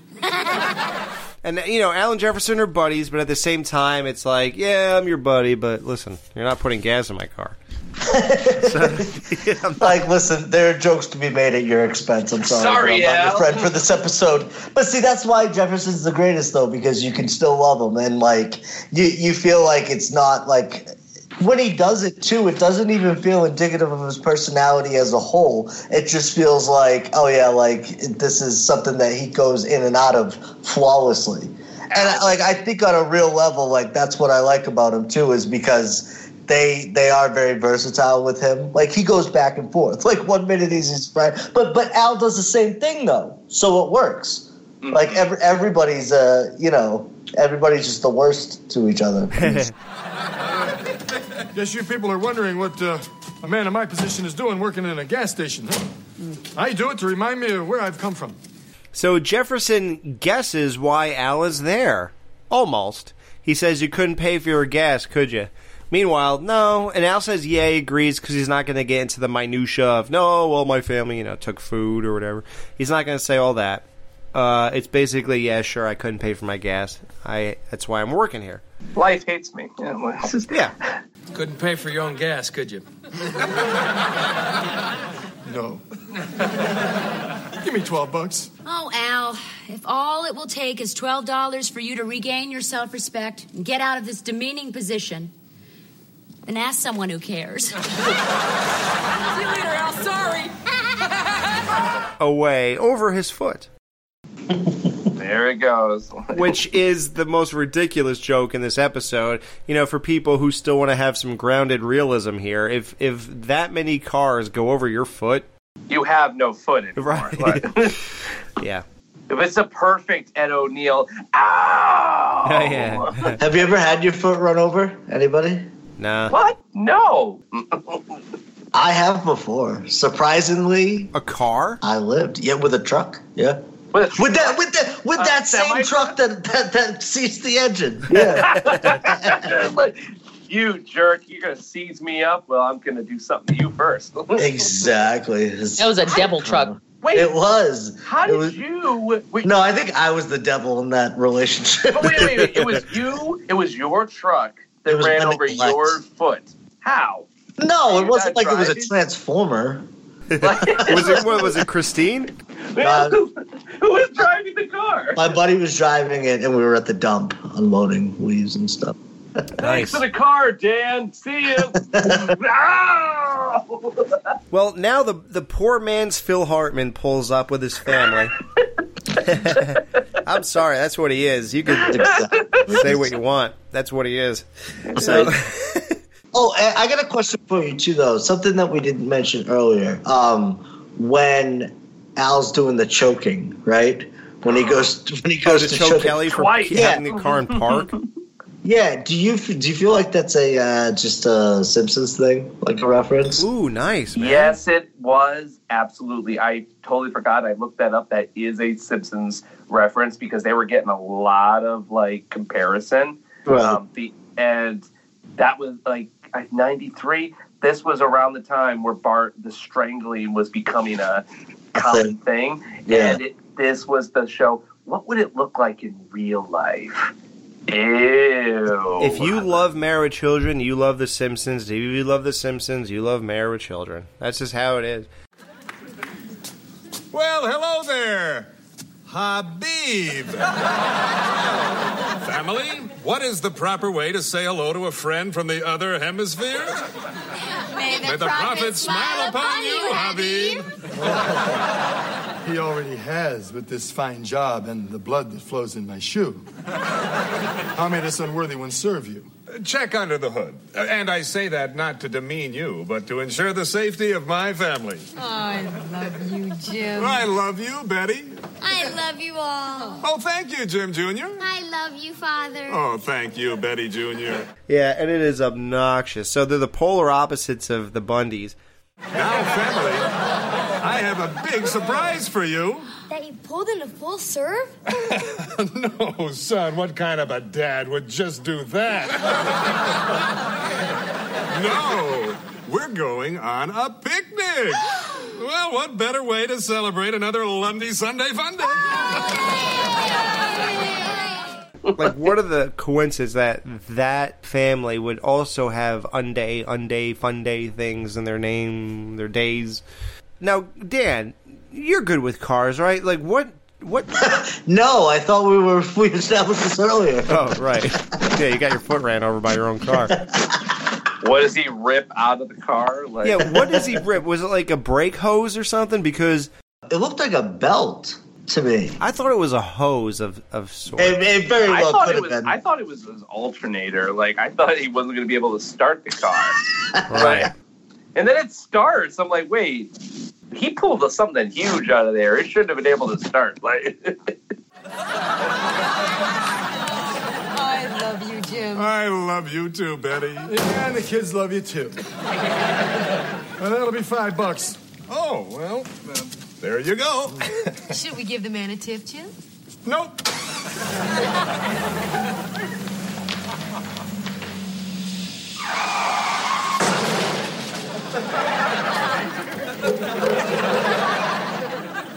I told you we should have taken my car. Your car? Since when did you ever pay for anything? Leave him alone. Drop dead, the lot of you. Let's examine the character of Al Bundy for 1 second. How dark of an individual do you have to be to pull something from under his hood, throw it away, to sabotage his vehicle that has him and his family in it, just because he's a little obnoxious because they love each other? Right. no, Al, you missed it. The writers thought about this, and they decided to give Al an out. I was waiting for their 1970s movie explosion to happen when he's like, are we going to give him a tip? Nah. No, you're wrong, though. That was after the fact. Oh, no. But, like, I was not on Al's side. I'm like, he's destroying this guy's car. It's a little much. But then when he drives... He's killing his family. I'm like, you know what? Die, mother... like, I don't care anymore. Like, but, okay, look. Al does this, right? He spends how long under the hood? Long enough for them to have the smallest conversation, right? Rips this thing out because they're obnoxious. He goes $5. Meanwhile, so he's charging $5 to spend 20 seconds under the hood. Meanwhile, Joe spent like 5 minutes with these people, and he charged them absolutely nothing extra than the gas they bought. I assume they got $5 in gas. No, they didn't get any gas. No, he got $5 of stuff taken out of his engine. They didn't get gas at all? No, he just ripped his car open and then they just pulled in to make fun of Al. He pulled in and then said, "What could I do?" He says, "Just check under the hood." He didn't even ask for gas. Who goes to a gas station? Maybe they charge if you don't get gas. Like they charge for hood service. Yeah, right. I don't know. I've never tried it without get getting charged gas. $2? Because he got gas. But then should he have been charged more? Like just like the 5 plus the 2? I don't know. It's almost like they didn't think that somebody would be making a podcast about this. It's like they didn't think this through. Well, in that situation, you're wasting my time, and you're not purchasing anything. So there is a surcharge. It's more than it would be if you got $2 of gas, I guess. And a $5 jerk charge. You're jerking me around. Give me $5. But yeah, that is a dark thing, though. Like, he death wished 3. I swear I've seen Charles Bronson do this on one of the death wishes. Just like, hey, let me check into this vehicle. Yep. Yank. So the poor man's Phil Hartman is Colby Chester. He's famous for Salvador, Emergency, Fear, The First Encounter, and Young and the Restless. Now, the wife who said, "Should we tip him, honey?" And he's like, "No." She's great. Yeah, she's Leah Aries. She was Janice in Bloodsport, basically the girlfriend of Jean-Claude Van Damme. She was in The Player, Eddie McCoon's Run, and The Burning. Jamie and Dan, you know her from The Burning. She, if you look her up, you'll remember. I just watched Bloodsport not that long ago, and I didn't recognize her, so there's that. Jamie, I've seen Bloodsport, this is not a joke, about 60 times. It's one of my favorite top 10 of all time, ever, and I didn't recognize her. It's one of the only Van Damme movies I can stomach, so... I've never seen it. I actually love it. It's one of my favorites. Do a cut to the chase episode on it. Dude, it's phenomenal. That's the greatest movie ever in that genre, I think. It's settled Because Patreon exclusive. Yes. No, it's one of those movies where I grew up with it for sure, and I absolutely loved it. But I probably haven't seen it in about 15 years. Wow. Dude, it is amazing. I watch it every year of my life. Yeah. Well, it's settled then. All right, we'll do it, man. Coming soon. So, yeah, she's a cool chick. I met her about 2 years ago. Got a picture with her and everything. I'll post that on the group page when we post the show. Sweet. So, what about the kids? Oh, they got names. They named them, Jim right? and Betty, I know, but I didn't look I was them like, up. wait, they have names? Like, what the heck? Well, they're juniors. Oh, wait. Oh, wow, look at this. They actually do have a filmography. Okay, fine. Oh, and they were in 90210. 30 episodes in 90210. Whoa. You better do some research. The kid is the more seasoned actor than the parents. No, never mind. She's a casting associate. That's all she does. She just casts other people to be in stuff. Or he does, the boy. Jeffrey Roth. What a failure in life. Yeah, you just cast other people to be famous. No, but casting people are really amazing sometimes, because if you have a movie where the cast is perfect, you give them total credit, yeah. I thought you were going to say, if you have a movie without a cast, it's kind of hard to You couldn't cast anybody? We need people. The chick, though, the little daughter, I wouldn't say she's famous. She was in 8 Simple Rules with Katie Sagal again, though. Oh, wow. That's nice. cool. Yeah, so that's kind of cool. Like, she's probably like, hey, remember me? And she's like, no, I wasn't even in that scene. You want to be a little jerk kid in the backseat of a car? Come on. Look what you did, you little jerk. She was in Surf Ninjas, Surf's Up. Love Surf Ninjas. Surf Ninjas? So the family pulls off and they crash, presumably because of what Al pulled from under their... Immediately crashes. Like... The look on his face as they drive away, he's like, wait for it, boom, and they immediately crash, right. So the only thing you can assume is that he pulled a brake line or something, which I don't think is located on the top of a... He pulled the thing out of the car that stops the car from speeding up spontaneously and crashing into things. I guess. I told you we should have taken my car. Your car? Since when did you ever pay for anything? Leave them alone. Drop dead, the lot of you. You can just imagine them off stage, like, screaming at the top of their lungs. The director's like, no, louder, angrier. No, I really like that line, though, just because Al's satisfaction was directly related to seeing how another family would react being down and out, being in his situation. Like, they flipped so quickly. Like, do you know what I'm saying? So, like, Al's so used to it. I love it. He's like a pro at this. That's why I think he had so much satisfaction when they did turn on each other at the first, slightest inconvenience. I guess it's not a slight inconvenience, but... You think you love each other? Wait till you have a bad car. Yeah. Right. And this is a huge parallel to the Simpsons episode where, I think it was season 1, where Marge got drunk at a company plant picnic or something like that. Singing Dean Martin's Pour the Wine. I'm so glad you brought this up. I didn't want to bring up the Simpsons again. Thank you. Oh, no, I had no problem doing that. You remember where, like, it was the perfect family getting in their car? And I love you, Dad. I love you, too, and then they son. drove off to heaven or whatever. Son, give me a kiss. $5 for a kiss. And then when Homer looks in his car, it looks like hell itself. And all the kids are the devils, and Marge is, They're singing bingo. B-I-N-G-O, and bingo wasn't. If you listen to this podcast backwards, they're actually Simpson episodes. Maybe that's why he charged them $5. Right. Oh, ooh, Jamie with the nice. Take my advice, buddy. You probably got a lot of women pressuring you into marrying them, but don't do it. Marriage leads to everything bad in life: work, kids, Habib shirts. You understand what I mean? Tell your friends. Al is lecturing a kid about marriage, but it turns out he's 12 years old, and the camera reveal shows that. You think he's talking to somebody who might be getting married soon, maybe, but no. The kid runs over Al's foot with his bicycle. And by the way, that's a goof. He actually does not run over Al's foot. You could he starts to pull his foot away just before the kid rides off. Yeah.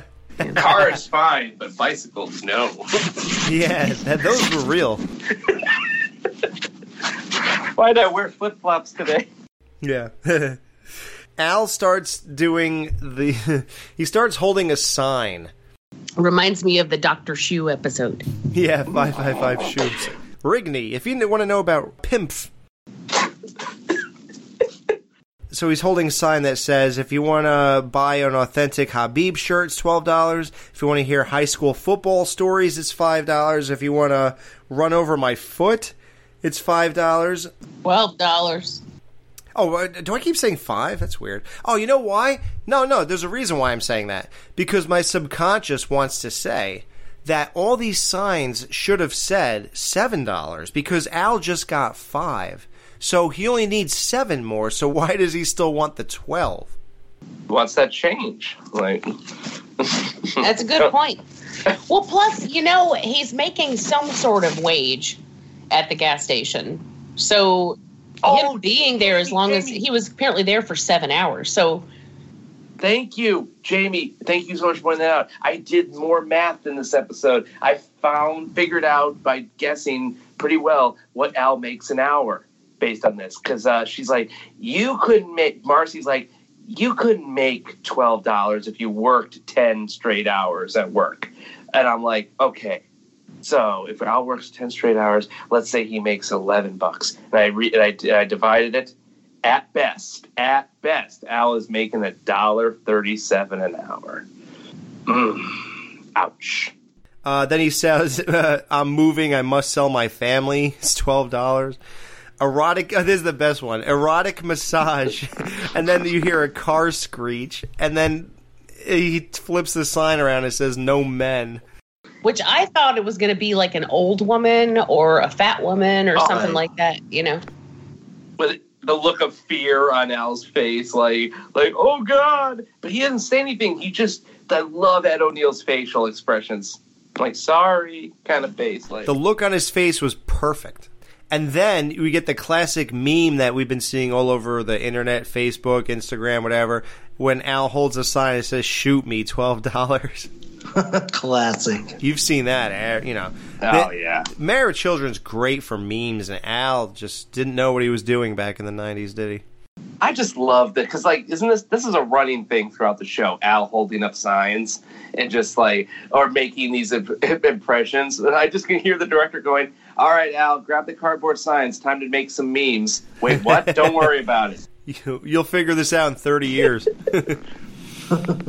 So, yeah, Al just needs the 7, but he's going all the way with this. Al, don't even say a word. I've had a terrible day. Peg, you've been gone 7 hours. Don't tell me you couldn't raise $12 in 7 hours. Al, you have a job and you can't raise $12 in 7 hours. Now, do you want to hear about my day or what? I'm sorry. Do go on. Well, we went back to the house to look for the money. But Mom called. She was a little down. She got on a scale today and it said she weighed 380. She's been 374 since high school, and she's afraid she's getting fat. Don't worry, Peg. She probably had 6 pounds of food stuck between her teeth. I thought it'd be more than that. She has a pitchfork and a dagger for a spoon and knife. Right. And she's only 380. I mean, they're being really realistic here. She ate Possum Boy. She's Possum Boy. She's been 374 since high school. That's a lot for high school. That's a lot for high school. That's a lot, period. That's a lot for high school. They make TV shows about that. Well, what I'm saying is you have to commend her because she maintained that weight for 40 years. Right. She's doing a different type of calorie counting. All right, I've reached my 185,000th calorie limit for the day. She's on the don't eat anything bigger than your head diet. I literally can't intake any more calories. The only reason I don't eat them while they're alive is because it takes too much energy to catch them. When I think of how that woman loves you, thank God she can't hear you. Thank God she can't eat me. Now, can we get to the money part of the story? God, you're so impatient. Anyway, I found $20 in the pocket of one of your old shirts. In the shirt that I wanted to wear today, but you couldn't find? Yeah, maybe I learned a lesson. I should probably look when I said I did. Anyway, on the way over here, your car ran out of gas. Too bad. Give me the money. We don't have any money. Well, you said you had $20. Well, we did, before the taxi. What taxi? Well, the taxi we called when your car ran out of gas. It's just 2 blocks away. See, he's over there with the meter running. So stop dilly-dallying and just fill this can up. Well, why should I fill it up? What's wrong with you? We walked into full serve. Oh, that just... You just want to strangle her, man. I call it the Peggy knife twist. Because there's a moment where she'll say something, it's the knife in the chest, and then immediately right after, she'll say something else like, oh, I took a cab. And you're like, you took a cab? Knife in the chest. Yeah, 2 blocks. Yeah, that's the guy over there with the meter running, she said. Twist harder. No! Right. The meter's still running while they're talking. Now, where's that full serve smile? Daddy, is Bundy Sunday Fun Day officially over? Yes, Pumpkin, I'm afraid that it is. But don't worry. See, next week we're going to take a nice drive up to the woods and we're going hunting. See, I'll be the only one carrying the rifle, and you kids can run out there and flush out the game. We'll call it Bundy Sunday Gun Day. Oh, boy. Indeed. That'll be $2, Peg. Get it from my husband. He's a wealthy shoe salesman. Now, people are going to... Now, Peg goes there to get gas filled in that like, portable tank thing. Gas can. Bring me that portable gas container tank. The gas bottle mover thingamabob jig. I have more in common with Kelly than you think. Bring me that gas receptacle. And I'm surprised this doesn't actually show up on Goofs. There are people who write Goofs on this episode, and nobody mentioned that the dial wasn't spinning when Al was supposedly filling that thing with gas. And he also just leaves the freaking pump on the floor. On the floor, yeah, the hose is on the ground. So you could tell also when Peg hands it to her, it's empty. You could tell that. And here's the other weird thing. Peg bought $2 worth of gas, the same amount Al bought as soon as he got to this gas station, but Al didn't flick a drop into this thing. He actually filled it with $2 worth. So that shows that this guy was just being a jerk. Right. Joe was just being a jerk. Like they had the same price, but one's a drop and one's almost 2 gallons. You know? Hey, Ricky, I was reading the script that you sent over for this Married with Children episode. It's got a little thing wrong with the math here. What's that? Oh, you think no one cares, and if they do, screw them? Okay. Run. Hey, what else are we going to talk about? That's my Hollywood accent, by the way, for any kind of, like, executive. It's just this Brooklyn accent. Not you. Now, they're women. I expect that from them, but you. I expected a little more loyalty from you. Dad, I tried to talk some sense into the women. I tried to make them hurry with the money. Well, what happened? The Sandman got me, Dad. Now I get all sleepy when I take a ride in the car. I napped all the way to the beach. The house. Life is rough for you, isn't it, son? Don't worry, Dad. Bud Bundy always lands on his feet. Yeah. We'll find out about that when I get home. Well, first of all, if I were Al, I wouldn't be the one at that gas station. Because I didn't get the stuff. Oh, good call. That'd be a different episode, yeah. Like, well, I'll bet you that if they all worked, then they could have done it quicker. Paid off the They debt would have quicker. blown that gas station up. Yeah, that's true. But I just want to tell you one thing, son. All I wanted to do was spend one day with my family. Am I to be punished for this? Yes. Because it's a stupid, moronic thing to want to waste your Sunday with your family. Well, I paid for it. But now it's time for someone else to pay for it. Habib is dead. Long live Habib. The only way to save this final Bundy Sunday fun day, is to watch my only son suffer as I have suffered. Al puts the shirt on Bud to suffer as Al has. So now he's wearing the Habib shirt. The next car in here is yours.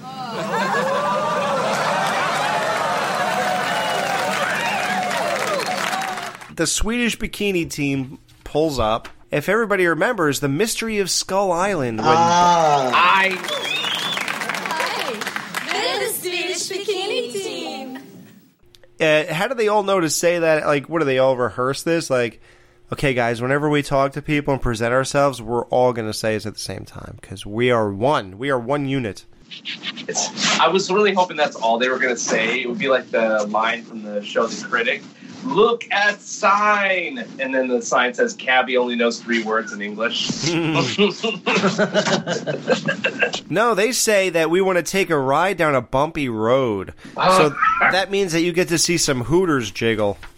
Wait, that's what that joke was? Oh, yeah. I thought it was an edgier joke about, like Lois on Family Guy makes that, like, oh, Meg, like, when you drive down a bumpy road on just the right day. I thought that's what they were talking about. Like, they were, you know, they wanted to get revved up to, you know, do, like, adult things. But Well, it's all interpretation. How do you guys take it?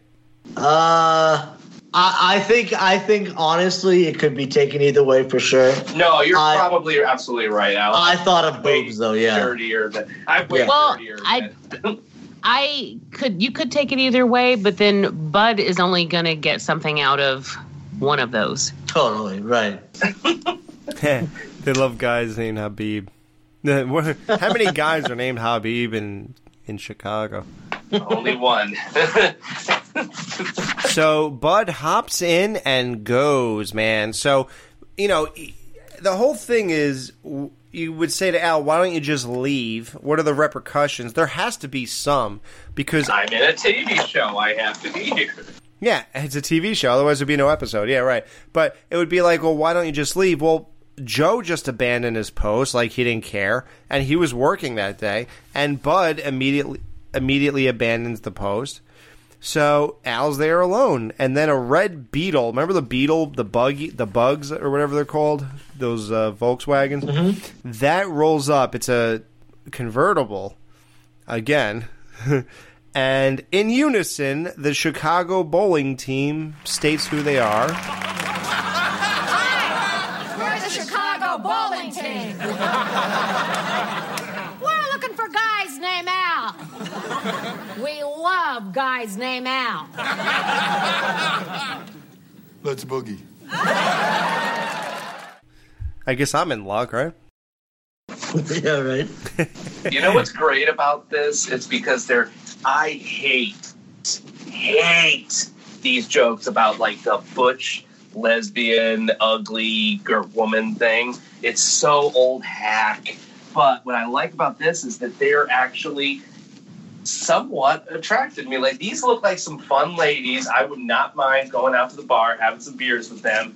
I like them. And Al was with them too, I think, on that. Yeah, just like you, Al said, let's boogie. Yeah. So Al takes off with these chicks, and that's that. He just leaves. Can I bring back one little thing with Joe? When he comes up to Al, he's just like, so yeah, we're coming up to the biggest time of the day. The busiest time, yeah. Busiest time of the day. And for some reason, when I do Joe's voice, I do Nicolas Cage. And then it just, this next scene's weird because he just goes like, this chick comes up like, hey, Joe. And he looks like, hey, you. Then he like thinks for a second and goes, well, I guess you're on your own. It's like, it was just like they thought it up in that second to do that scene right there and improv. It was interesting. Yeah, I would have actually. I kind of wish Joe stuck around for the rest. Yeah, of like he sounded like he was about to. Like, all right, man, we're coming up to the busiest time of the day. You and me, we're going to do it. That's right. Then this chick comes over. Hey, you know what? Instead, right? You do it. They could have had a cool chemistry together. It's kind of a shame that never happened. Huh? I'd watch that spinoff. Al and Joe. Al and Joe, 50-year-old Joe and 70-something-year-old Al. I know, and witness protection. Al is Habib now and has to roommate with Joe, and I'm loving this. Write it now, folks. Nice. So we'll be right back to rate this episode. No, ma'am, we'll be right back to wrap up this week's review. Be sure to join their Facebook group page for all the podcast news and updates. Be sure to subscribe to them on the Apple Podcast app, and please leave a review telling them what you think of the show. To subscribe to their YouTube channel, just go to channels and search up Married with Children podcast. Now they're available on the TV Time app. Go to your app store and type in TV Time. Join their Patreon and support your favorite podcasts with a small monthly donation. You can email them at marriedwchildrenpodcast@gmail.com. Thanks for checking out this review. Now Dan, Jamie, and Alex are going to give their final thoughts on this week's episode. How many Swedish girl hooters are a-bouncing? How many pairs of hooters are a-bouncing on these bumpy roads out of 5 for this episode, Jamie? Ooh, I would. You know what? I'm going to say 5. Whoa! I legitimately laughed out loud a lot during this. I think there were some great jokes. I like the fact that we had a whole new set. Yeah, I'm going to say 5. Yeah, nice. 5 out of 5. Perfection. Dan, how many Swedish girl hooters pairs of, you know what I mean, out of 5 are a-bouncing for this episode? Well, Al, this episode gets all the boobs because this episode is the tits. I absolutely loved it. I think that the fact that they used all the big gun writers, it was the creators. It was an all hands on deck episode. It showed the set was good, whether it was a set or not, whether we're debating that or just the fact that we're debating that. The lighting of the set should be a testament to how good that was. Everything that we've talked about from all the one-liners, they even fit Marcy and Jefferson in there. It was just such a well-rounded episode. Everybody had great jokes. It was just it's one of those classic episodes where I think we've pretty much summed up why it's such a classic episode. They were really firing all cylinders for this one. So 5 boobs out of 5. Yeah, this is guaranteed to be on everyone's top 5 of the wrap-up show. Absolutely. Our special guest, Tyler Tigno. How many Swedish pairs of hooters are a-bouncing on these bumpy roads out of 5 for this episode for you? I'm going to have to go with Jamie and Dan too. 5 pairs of honkin' succulent breasts. This episode is a perfect episode if you want to just show someone Married with Children for the first time. Just be like, hey, Jefferson is a guy who comes in later. Just don't worry about him. But it's got everything. It hits all the beats. Great Al stuff. The Shenandoah thing at the beginning because Shannon Doherty? Shannon Doherty, yeah. The great stuff with Joe, great set. I was very surprised that I'd never seen this episode before, so this was a great episode to be on. And 5 pairs of succulent breasts completely. Nice. Gotta say, you were a great addition to this show. It's amazing that you're such a big fan and you'd never seen this before and you just straight out killed it on this review, dude. it literally is so good that it's just that kind of thing. Like, Dan knew what it was as soon as I talked about it, and, you know, he was just like a little bit more than a casual fan. Jamie grew up with it. I'm obsessed with it. So it's like you have to know this, and the fact that you didn't and still, you know, came out firing on all cylinders, that just is a testament to this episode. I mean, it was written by the two creators of the show. Every joke is amazing. I mean, you could say the ones where, well, you know, Bud thinks a chimp is hot. That's not such a great joke or whatever. But that's not above the Bundys to make chimp and monkey jokes. I love it. And then somebody could say that Kelly's, oh, we'll just breathe the air that's around. You could say, well, that really didn't kill it, really. That wasn't that great. But at the same time, you know what? It's like you could take 2 seconds of 22 minutes and point that out as something, but guess what? You can't say anything about the other 21 minutes and, you know, 56 seconds. I mean, it doesn't burn you out. Sometimes when there's an episode where every joke is killer, it burns you out at the end. This you one almost doesn't. can't laugh anymore, right? Yeah, I was able to laugh through this entire thing. Right. So it is just phenomenal. I mean, they pull out every joke you could almost make about pulling your car up to a crappy car up to a gas station pump. You know? Right. The hood coming off, the light coming. That was they take the hood off, like, completely. Yeah, the tires are freaking flat. Like, there's nothing that's right with this guy's car. Is it engine plug? Her nylons would either look good driving or look good walking. Oh, I forgot about the nylons. Oh, my God. Yeah, like, everything.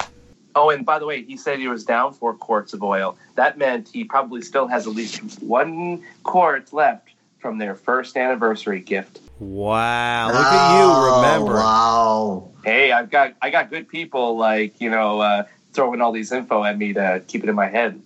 He's like, got a motor oil, 40 weight. Hey, that oil's still in your car. Yeah, it's still from the back then. Yeah, I wonder if she still has those road flares, though. That's what I'm really wondering. Does she still have a car? The car that she won in the game show? Oh, yeah, she got rid of that old car anyway and got that new Mustang. She don't even have that car, so it's weird that wow, that dude, you just pointed out a flaw. Continuity problems with Married with Children? Never.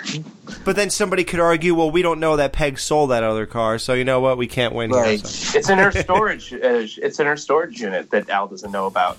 Yes. But yeah, amazing. Habib shirts are amazing. Every interaction, Marcy, Jefferson, like Dan said, amazing. Jefferson killed it with talking about the breasts. It just never killed it. Breasts. Oh, it never missed anything. This is a 5 out of 5. So this is a true Hall of Famer now. I mean, it's, you know, now we have a guest on, and we still got straight across 5 out of 5. So this is an absolute Hall of Fame episode, just like we said in the last one that it would be. Yep. This is what Married with Children is all about, man. This is it. The sarcasm, this type of humor, the low-life humor, the life sitting on Al's head with him. He has to go with those women at the end, and Bud gets the bikini team. But he wouldn't know what to do with them when he got him, so what good is that? Nah, he like, you think Jim and American Pie with Nadia have too fast? Oh, boy, 6 of them. 6 Nadias. Oh. All right, guys, so we're back to our normal weekly schedule. So tune in next week as we embark on a big 3-parter. This is a very controversial 3-parter. Some people don't like it. Some people say it's their favorite. And Jamie doesn't like it when sitcoms leave and go to places like England. But I do not. Snobby English. Now you're going to have to face it head on in-depth review as we tackle England Show, Part 1. Lower Uncton, England, 1653. Seamus Bundy makes the mistake of insulting a witch. No. Oh, no. Seamus Bundy. He's like, oh, God, what are we doing here? It's British Homer. And, like, it's literally the same joke. Insulting a witch who casts an evil spell upon the land, shading the town in darkness forever, as long as a male Bundy lives. In present-day 1992, Lower Uncton still in darkness, the townspeople have successfully killed all the male Bundy descendants of Seamus McBundy except for Al and Bud. Let's boogie.